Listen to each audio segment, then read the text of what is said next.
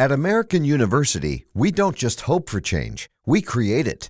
We don't just dream of a better world, we make it a reality. With a graduate degree from AU, you'll access expert faculty and connections throughout DC to develop skills and experience to turn your passion into purpose. And that purpose can make all the difference in your career. Discover the difference a degree makes at american.edu/grad school.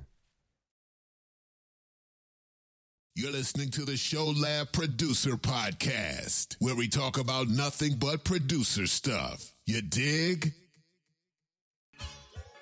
Yo, you're listening to the Show Lab Producer Podcast, where we talk about nothing but producer stuff. You dig? I am your boy, Morpho Beats. And, man, I have the honor and the privilege to be on the phone with a legend in the game. Like I mentioned last week on the show, he was a part of the Bad Boy production team, the Hitmen. He's one of the original members of the production team, and you have heard definitely some of his stuff between Biggie and the whole Bad Boy team. Just he's been all over the place, and was even dope, man, that we from the same hometown. And I'm honored and privileged to know this brother. We have some transparent, real type of conversations. He put me on game because, you know, all of the conceptions that I had about the industry and the production game, man. He's just been one of those guys to just like give me the real. So I'm honored and privileged to have my brother, no other than Carlos Broady, to the show. What up, bruh? What's going on, bro? It's an honor and a privilege to be here, my brother. Man, I appreciate it, man. I appreciate it, bro. We on the show, but you know we talk all the time, and right. Yeah, and I, you know, like I said, man. Once I had to start the show back up, man, I definitely want to get you on it, man, just to be able to share, you know, just some insight from your perspective, you know, and just from your years of being in the business. So before we get into all that, Carlos, I just want you to, for those that may not be familiar with Carlos Broady, if you could just introduce yourself and tell the people who he is. Okay. First of all, born and raised Memphis, Tennessee, music producer. DJ, used to be a rapper, but I produced some of your favorite hit records from back in the day and to the present, you know. One of the Bad Boy Hitmen, original Hitmen, I like to say. And just, you know, like I've been lucky to produce for an amazing amount of people, you know, some of my favorite artists. Right. So, you know, I don't know if we running down the list. Well, give him a little rundown. Well, I did. First off, I was. My first check came from Biggie and Un with the Little Kim Queen record, and then you know, I did the Puffy's "Can't Nobody Hold Me Down." The Only You remix with Biggie and Mace. On Mace at the 24 Hours to Live, and Take What's Yours. I did Nas Project Windows and Small World. And I produced Raekwon and Ghost on Raekwon. I did Yayo on the Immobilarity album on Ghost. Supreme Clientele, I did We Made It in Saturday Night. Noriega, Top of New York. Their first single, I believe. India Ari video, I See God in You. And we got, you know, Yo Gotti, Back to the Basic album I was heavily involved with. I did 8 records on that. Wow. I used to program for 3-6 Mafia. Fly being one of the records that I programmed on the I believe it was the most unknown record album. So, you know, Royce 5'9", that's my good friend, good homie, good brother. That Black Savage's record he just did, I'm co-producer on that. from the new album he just dropped. So, you know, we get it in. Of course, with Royce, I did majority of The Death Is Certain. We got like a cult-like following with that album. Wow. But I know I forgot a few people, but man, it's so man, I know the list could probably just go on and on. And listen, as you running it down, I didn't realize you did all them joints. Like, man, I'm telling you, man, like all this, you know, all this time, and like, and don't get it twisted. And I don't want people just thinking this, but I've been a fan. Mm-hmm. Like, remember when we first linked up, I showed you a picture of you in the Scratch magazine, like, yo, this is one of my favorite articles. So I ain't just you know saying that, oh, I've been a fan, but you calling out stuff that I had no clue, bruh. Jesus Christ. You know. Wow. And it all started with, like I said, the first check came from Biggie. Lil Kim record, you know. Right. Wow. He didn't want nobody to get that beat, so he, you know, if he couldn't use it, he said he's gonna buy it and use it for his artist. Right. Wow. Well, man, let me start off by asking this, man. How did you get connected? How did the whole Hitman thing start? How did that even come about? It came by way of me sending tapes to you know, you're showing your age when you talk about sending tapes out. Right. Yeah. You know what I mean? So I sent out like 5 different beat tapes. My wife gave me the idea to send the 5 beat tapes to 5 different record companies. Mm-hmm. Everybody rejected it, and I got a call back from Bad Boy. And my man June hit me up and he was like, yo, this cat, you know, Nasheem gonna hit you because he want to work with you. He like your beats. Right. So Nasheem hit me up and was like, yo, I like your joints. So send me another tape. And I sent him another tape. And a week later, that next phone call, he was like, yo, Big want one of your joints. Wow. So me and Nasheem went on to be partners. And he was managing me for a while, but we went on to be production partners. So the Biggie record, the beat that Biggie wanted was the actual Queen beat. Right. And by the time I got up there, you know, I guess, you know, the way Biggie and Puff's relationship was, Puff was his producer, executive producer. Puff didn't really hear that beat for Big, but like I said, Big was like, "Yo, I'm on this beat is crazy. I'm gonna get it and use it on my artist." Right. So that's how that came about. My first, you know, actual trip to New York, I had a placement and I had a check when I landed, and I'm walking into Unique Studios and Biggie sitting on the couch, and I'm walking in with my SP 1200, about to drop this beat. You know what I mean? It was an amazing experience, amazing feeling to just walk in the studio with your drum machine and you got Notorious B.I.G. sitting on the couch talking about how dope the beat was. Right. You know what I mean? So, yeah, that's the start of it. And from there, me and Nasheem would do work, and I would do work at home. And I used to fly to New York like every couple of weeks and fly back to the crib. And in the process, like I said, we formed our partnership and we just started, you know, putting in work. So Nasheem was already down, and that was when the formation of it started. You know, he was telling me Puff was going to start this production team. So it started with Nasheem, Derek, Ron, Stevie. Right. Because me and Nasheem had been doing records, and at that same time we did the Capone and Noriega record. That's the jump off of Capone and Noriega. Right. And when Puff did that, he was like, okay, because Nasheem used to play the beats for Puff first. Right.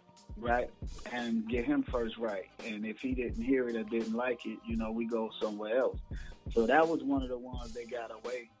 And when he heard when we was mixing it, he was like, yo, like this joint, it's crazy. Y'all giving the beats away for low rates. Y'all charging too low. You know what I mean? So, all right, so, you know, that kicked that off. And after that mixing of that record came out and started to bubble.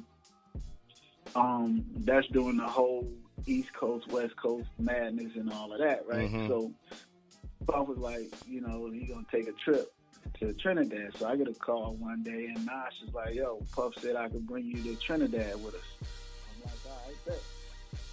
So we flew to Trinidad. We was there for like 3 weeks, banging out beats. You know what I mean? I think we had like 20. I think I did like 24 beats that he actually liked. You know what I mean? We was banging them out.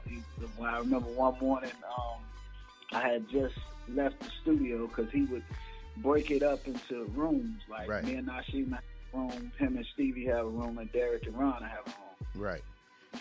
And I remember leaving the room one night, and as soon as my head hit the pillow, somebody was knocking on the door, like, "Puff wants you." I was like, "Yo, what do you want?" He's like, "Yo," I get in the studio. He like, "Los, you know, we don't sleep around here, baby. We working. You know what I mean? This ain't no vacation. You know how we do." So, like, he proceeded to tell me the beats that he wanted. So he picked out like 24 beats. Wow. And he was like, track them out. You know what I mean? Track them out. Get with Nas. You know how I like to track them out. You know, I'm finna fly to LA for this Soul Train thing, and Soul Train Awards. And when I come back, you know, we're gonna go through them. So, you know, that was the start of it. That's how it came about. So, right. Unofficially, this is the real deal. Officially, if you ask Puff, I am a hitman because I was there from the beginning. But contractually, I wasn't signed. Okay. You see what I'm saying? So you'll get it. Like I tell people all the time, Puff say I'm a hitman, I'm a hitman. So I don't really care about, you know, what else. Nobody else. Exactly. Right. That's his team. So if he say I'm down, I'm down. You know what I mean? Right. So I've heard a few things like I wasn't really down. You know, to me that was kind of the thing with the evolution of hip hop thing. But when they had the hitman on the evolution of hip hop, I was omitted or I wasn't invited. Right. You know what I mean? Wow. But they showed my picture. I was on the picture. Right. Because they even showed it even when y'all went to Trinidad how y'all was. I got you. Yeah. Wow. And then they played my music too. You know, like the This Bleed, Somebody's Got to Die. What's beef and my downfall are really mine. You know what I mean? This how me and Nas used to do it. If he had the idea and laid the foundation, his name would go first, and if I did, my name would go first. I take the claim to This Bleed and my downfall because those were records that I actually did at my house back in Memphis and brought them to New York. You see what I'm saying? Yeah. And Nasheem had Somebody's Got to Die when we landed in Trinidad. Biggie had a first verse laid to it already. You know what I mean? So you just come in and do your co-production or your addition to it, and that's how we rock. You know, we was rocking like that. We was a true team in that essence. You know what I mean? Right. Man, I tell you, man, it was so much. It was so much in that, man. So much in just in that rundown. Wow, man. You know, it was a flip side to that story too, brother. You know, I don't know. You know, hey, it's so old, but the flip side of it is one of the reasons I'm not signed is because I chose not to. And the flip side of it was one day in Trinidad, me and Puff was out on the basketball court just shooting jump shots, just messing around. And he proceeded to ask me, how did I meet Nasheem? And I said to him, I said to take the bad boy, right? So that didn't go over well. Wow. And at that moment, he pretty much dropped the ball and went in the building flipping, like screaming, like, yo. Basically, long story short, my tape had got stolen off his desk. Oh, wow. Right. So, wow.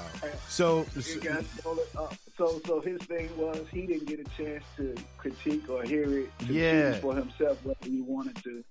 To deal with me. Because he felt like he didn't get a fair shot. Exactly. That's what I'm about to say. So this could have probably been a whole different take. Like, you know what I'm saying? Probably. Yeah.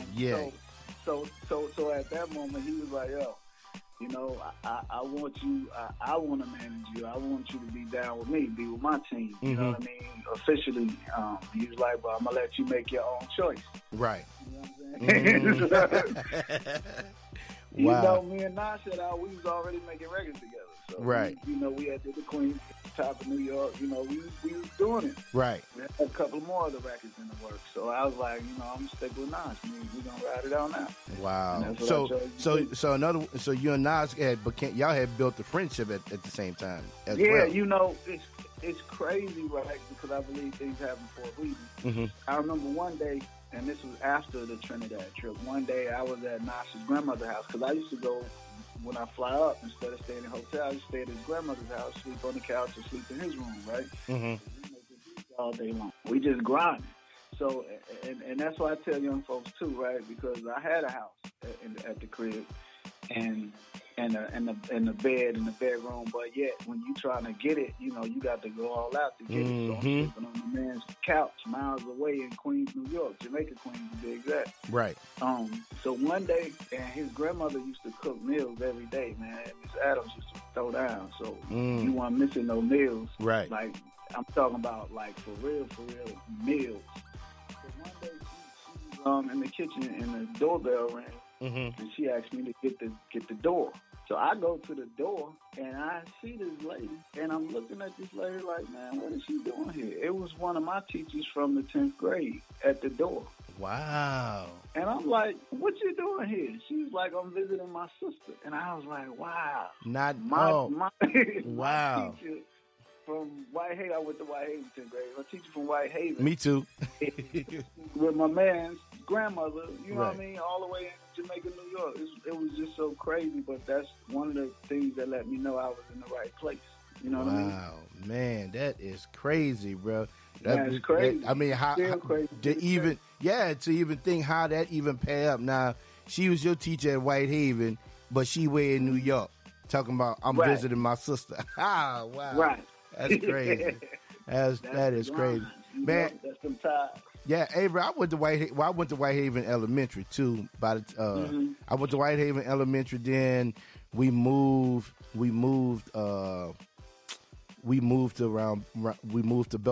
Bethel Grove, so I ended up going to Airways. Okay. Yeah. Okay. Yeah. So, but I actually grew up. I grew up in Whitehaven, Blackhaven.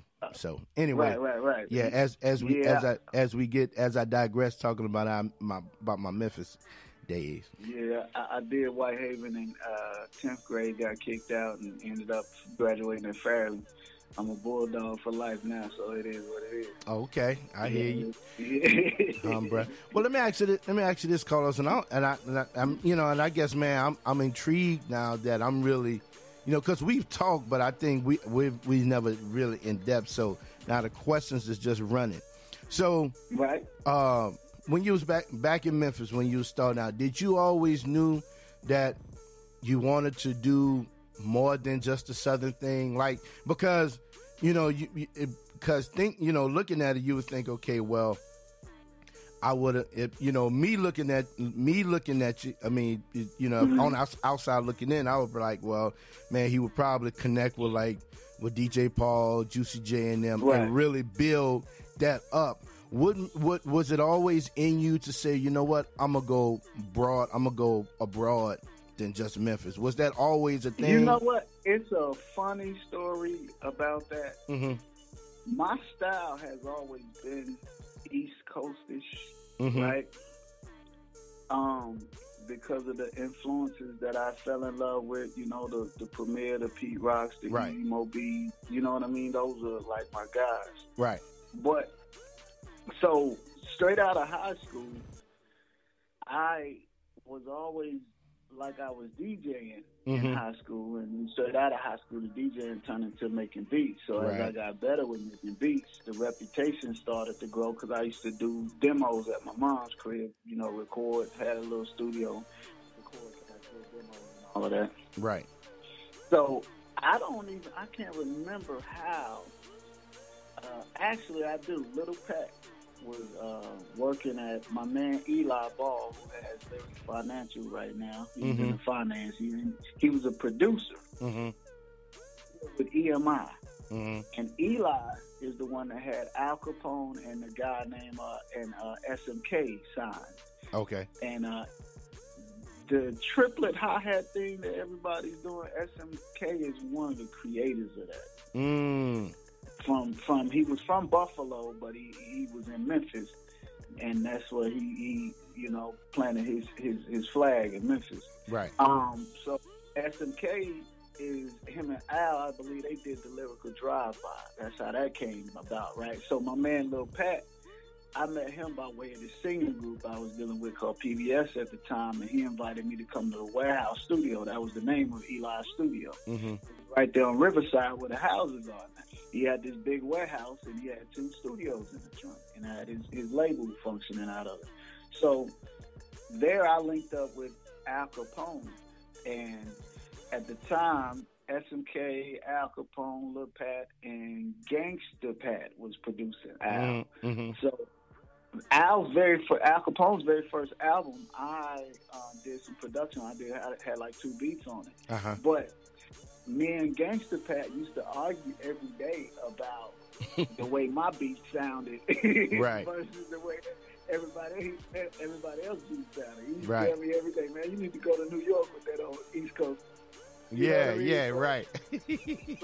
So really, after hearing that so much and being in the South, because I wasn't heavy with the 808s back then, you know what I mean? I knew how to make it bang, but I didn't incorporate 808s in my music until later on. Right. But that's kind of what sparked it, man. Like, hey, okay, maybe I do need to take my music somewhere else because this particular style that they're doing, it doesn't fit that. You know what I mean? So, Right. I started to seek elsewhere. Right. And man, it's funny. It's funny when I think about it, Los, because like, even with the hip hop evolution this past season that they did on Memphis, you know what I'm saying? Right. I thought they did a real good job, of just the whole sound. Just I do, but not to interrupt you. I disagree. Okay. Because it's a lot of influential people they left out, me included. Now, see, that's what I was about to say. That's what I was about to drive to that point. But go ahead. You got to think about it. You talking like I kicked it off in 95, 96, really. You know what I mean? Right. You can't omit Al Capone, SMK. Right. You just got to. You know what I mean? DJ Paul and Juicy them. See, we all was around the same time, but we was doing different things. Yeah.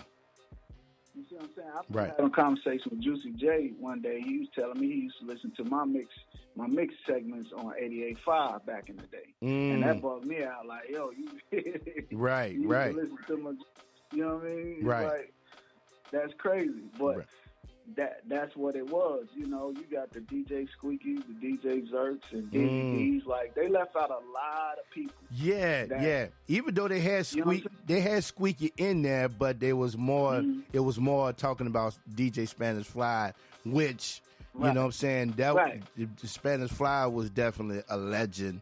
You know what I'm saying? Yeah, man. And see, when you mention Spanish Fly, you got to mention Sonny D. Sonny D, Raider J. You know what I'm saying? You can't leave now. Right. You can't. Club No Name. Yeah, exactly. Yes, sir. Yeah.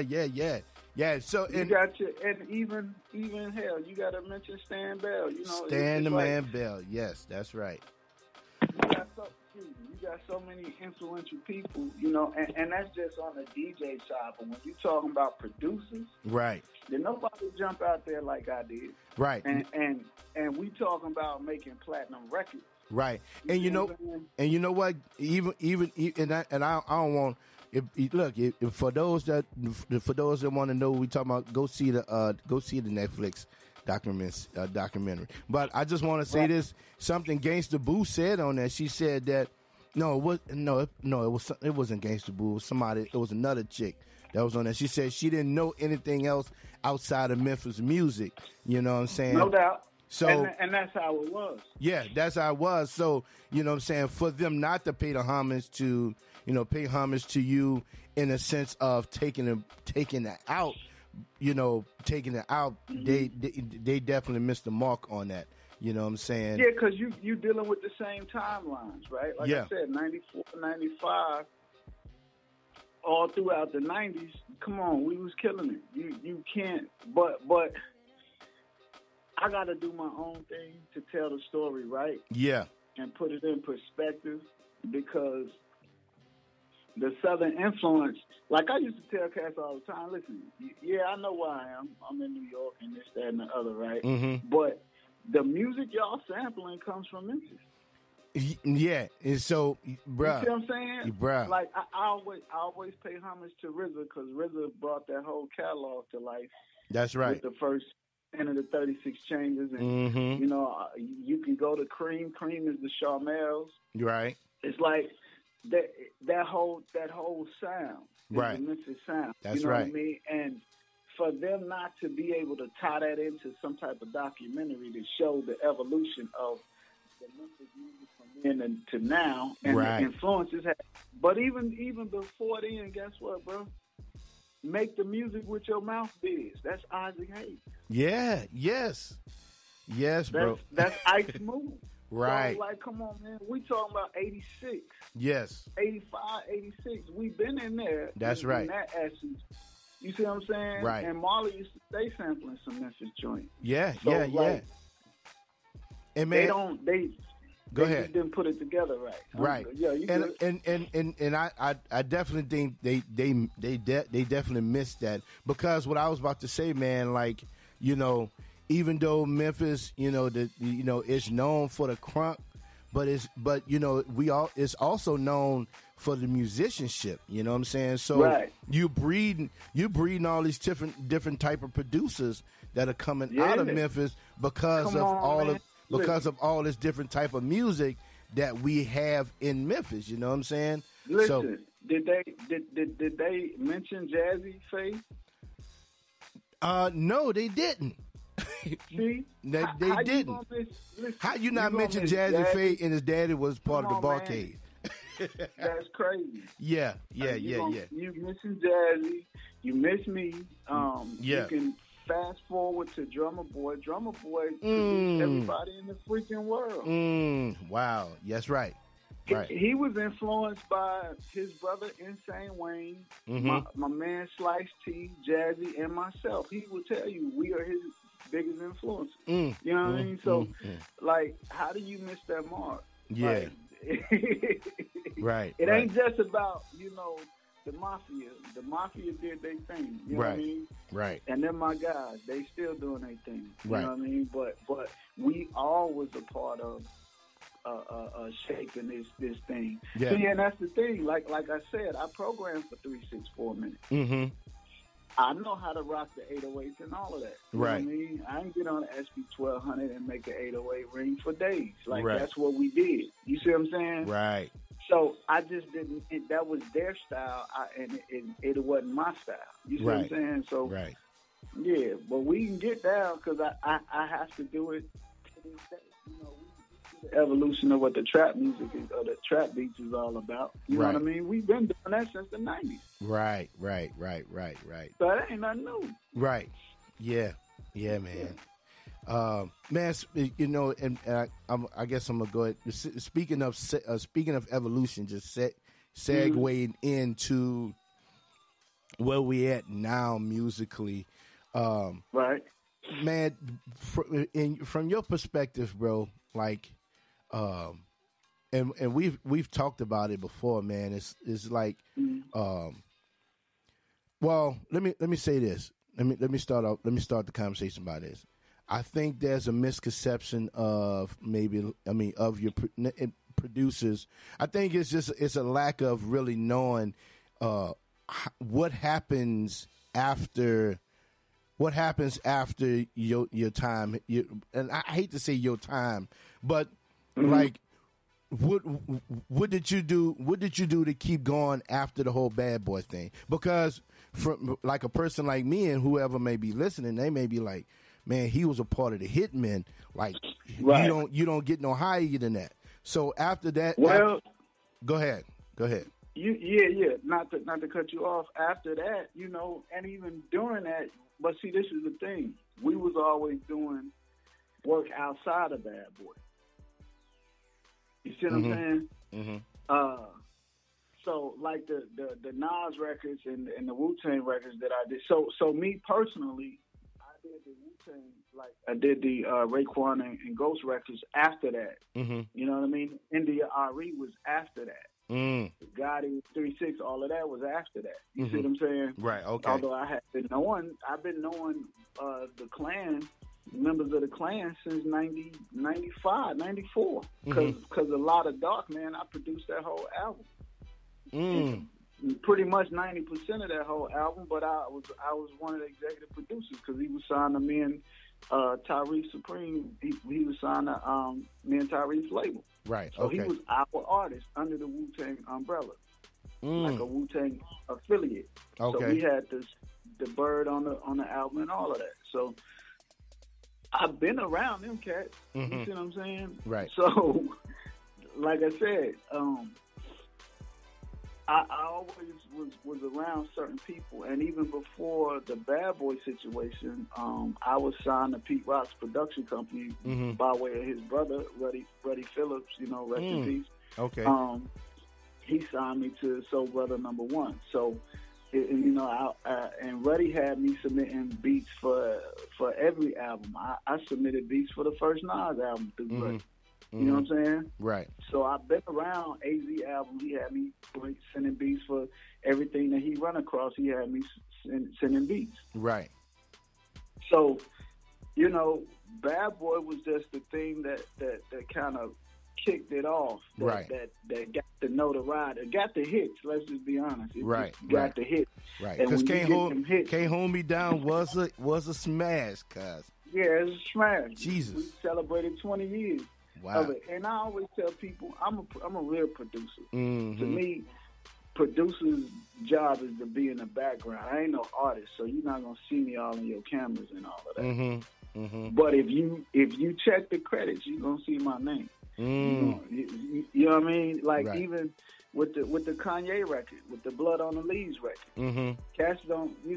Only the real people know that I did it. You know what I mean? But you gotta check the credits. You know what I mean? You check the credits, you're gonna see my name. I'm on a lot of records that people don't know that I'm on. Right. Man. So how can I say this? In 2020, how does a producer maintain? You know what I'm saying? How does a producer keep going? You know what I'm saying? You got to work out, Ma. Yeah. Yeah. Keep them shot. Listen. See, this is the thing about me, and this is, we talk, and I tell you how I like to teach the kids how to make beats. Right. Me and you are just alike because we work on multiple formats and can work on multiple formats. Right. And I tell people, I fell in love with the SP1200, but I learned how to work the MPC 60 and the 62 first. Right. And then went to the SP1200. Like all my hit records is off of SP1200. The Biggie records, the Can't Nobody Hold Me Down, Only You remix. You know what I mean? Those are SP1200. Top New York, Queens. That's SP1200. So I tell producers, listen, okay, you got Logic, Reason, Pro Tools, all of that. Learn how to make beats in all of them because you could Beat Maker 3. You know what I mean? Q-Basin. You know how we rock. So I tell them, and I try to teach them all of them. Ableton, learn them, because you never know. You might be in a situation, you might be on vacation and fall in the studio and they ain't got nothing but Ableton. You got a vibe. What you gonna do? That's right. You know what I mean? Like I tell cats, I can make beats without a computer. Give me a drum set, a guitar, keyboard. You know what I mean? And That's right. Tape, and I'm gonna rock out. I'm gonna do what I do. That's right. So I tell producers, man, listen, learn as much as you can, learn as many formats as you can, and figure out the one that works for you. But it's always good to learn different DAWs and formats. Right. And always keep your chops up. Even if when you the period people didn't hear from me or thought they didn't hear from me, I'm gonna always make beats you know, in the '07s and all of that, I was making beats on my phone. You know what I'm saying? So right now, and look, see, I'm thinking about another conversation that we had because you know, even the way technology is, you know what I'm saying, we can use our phones, we can use our iPads, you know. We've had conversations about it, man. But again, man, what is your take? Are you opposed to any of the technology?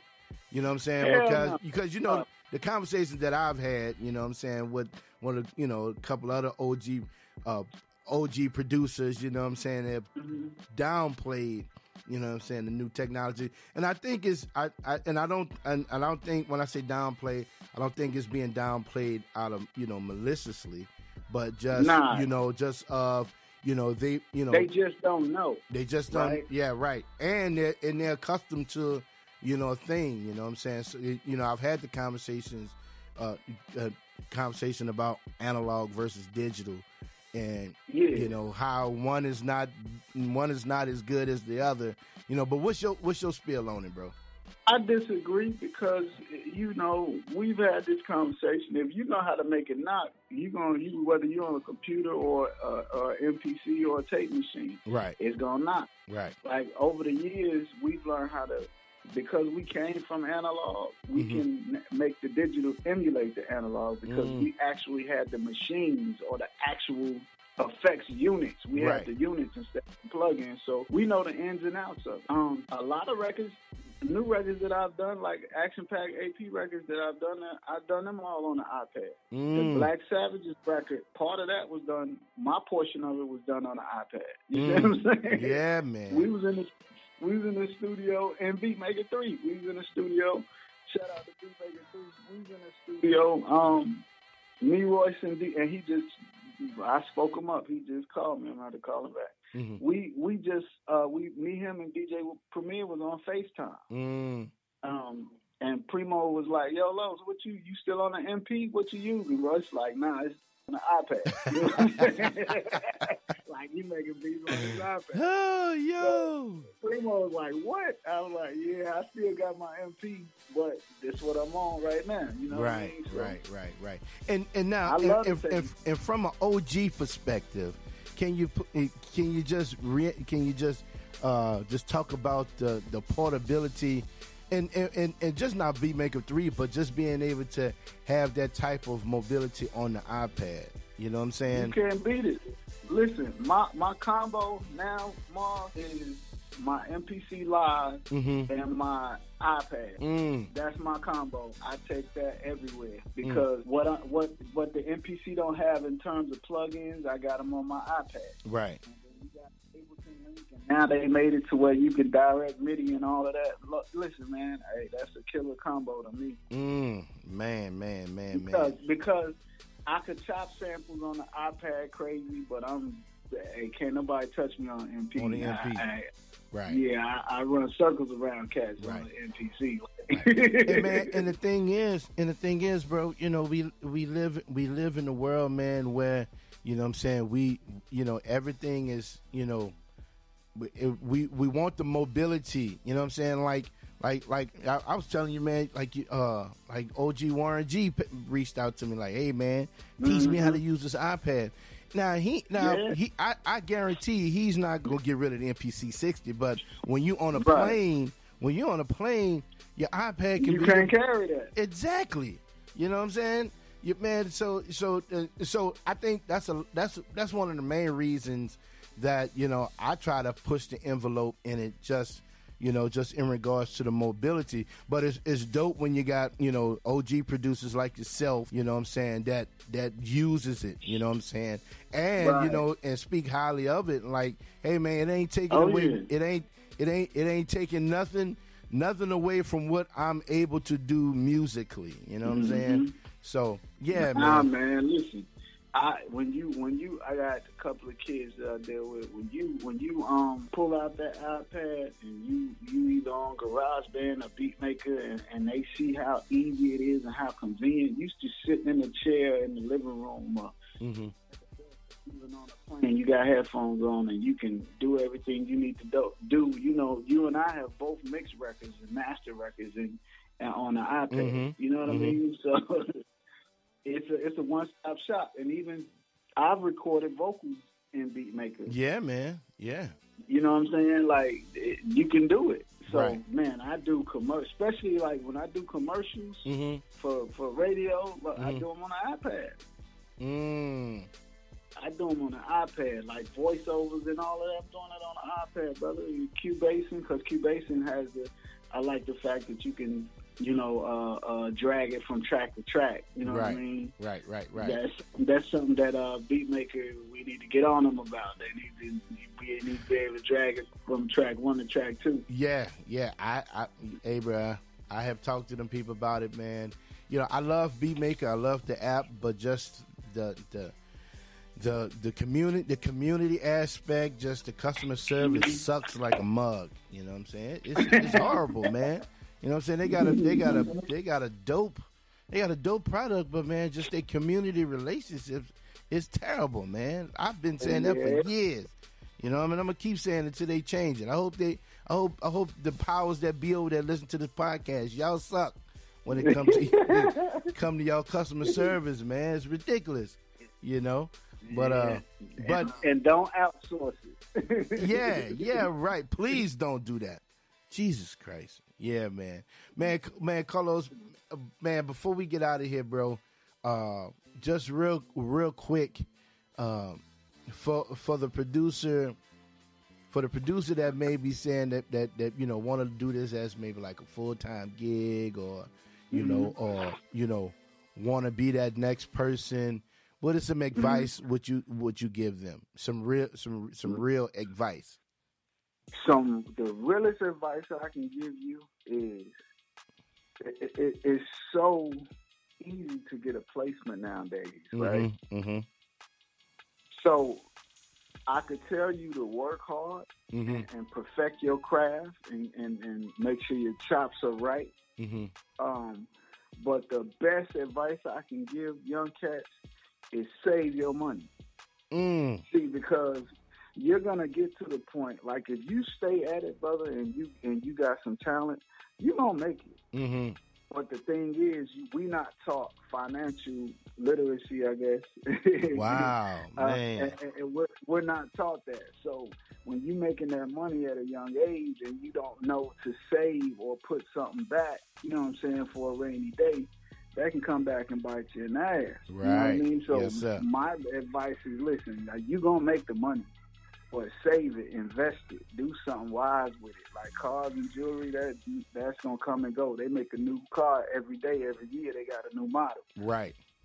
You know what I mean? We're dealing with that with equipment. They making new drum machines and programs every day. You see what I'm saying? Right. You can't buy them all. Right. So my advice is, man, take that money, put that money up, because when you get my age, I'm in my 40s, you're going to look back and see all of the dumbness you did with your money and wish somebody had told you, yo, take some of that money, put it in savings, put it in retirement, or do this and that. You know what I mean? That's the best advice I can give you. Put your money up. Don't get caught up in the hype. Be trying to keep up with the Joneses. I know that's real. It's easy to make the money, but it's hard to keep. You feel me? Woo. Man, there you have it. Well, man, bro, I appreciate, man, you coming on to the show, man, and dropping them jewels on us, man. It's not too, bro. Yeah, it's not all the time that, what I'm saying, you get these kind of, these type of conversations. So I appreciate you, man. And man, anytime, brother. Yes, and man, I definitely I'm gonna have to have you back on, man, because you being a producer in your 40s, still working. You know what I'm saying? That's right. That I want to be able to just continue to have you on, just to continue to get your take on where we at, the climate of music, man. So no doubt. yeah, man. So I appreciate you coming on to the show. And you've been listening to the Show Lab Producer Podcast, where we talk about nothing but producer stuff. You dig? You're listening to the Show Lab Producer Podcast, where we talk about nothing but producer stuff. You dig? Yo, you are now in tune with the Show Lab Producer Podcast. Nothing but producer stuff. You dig?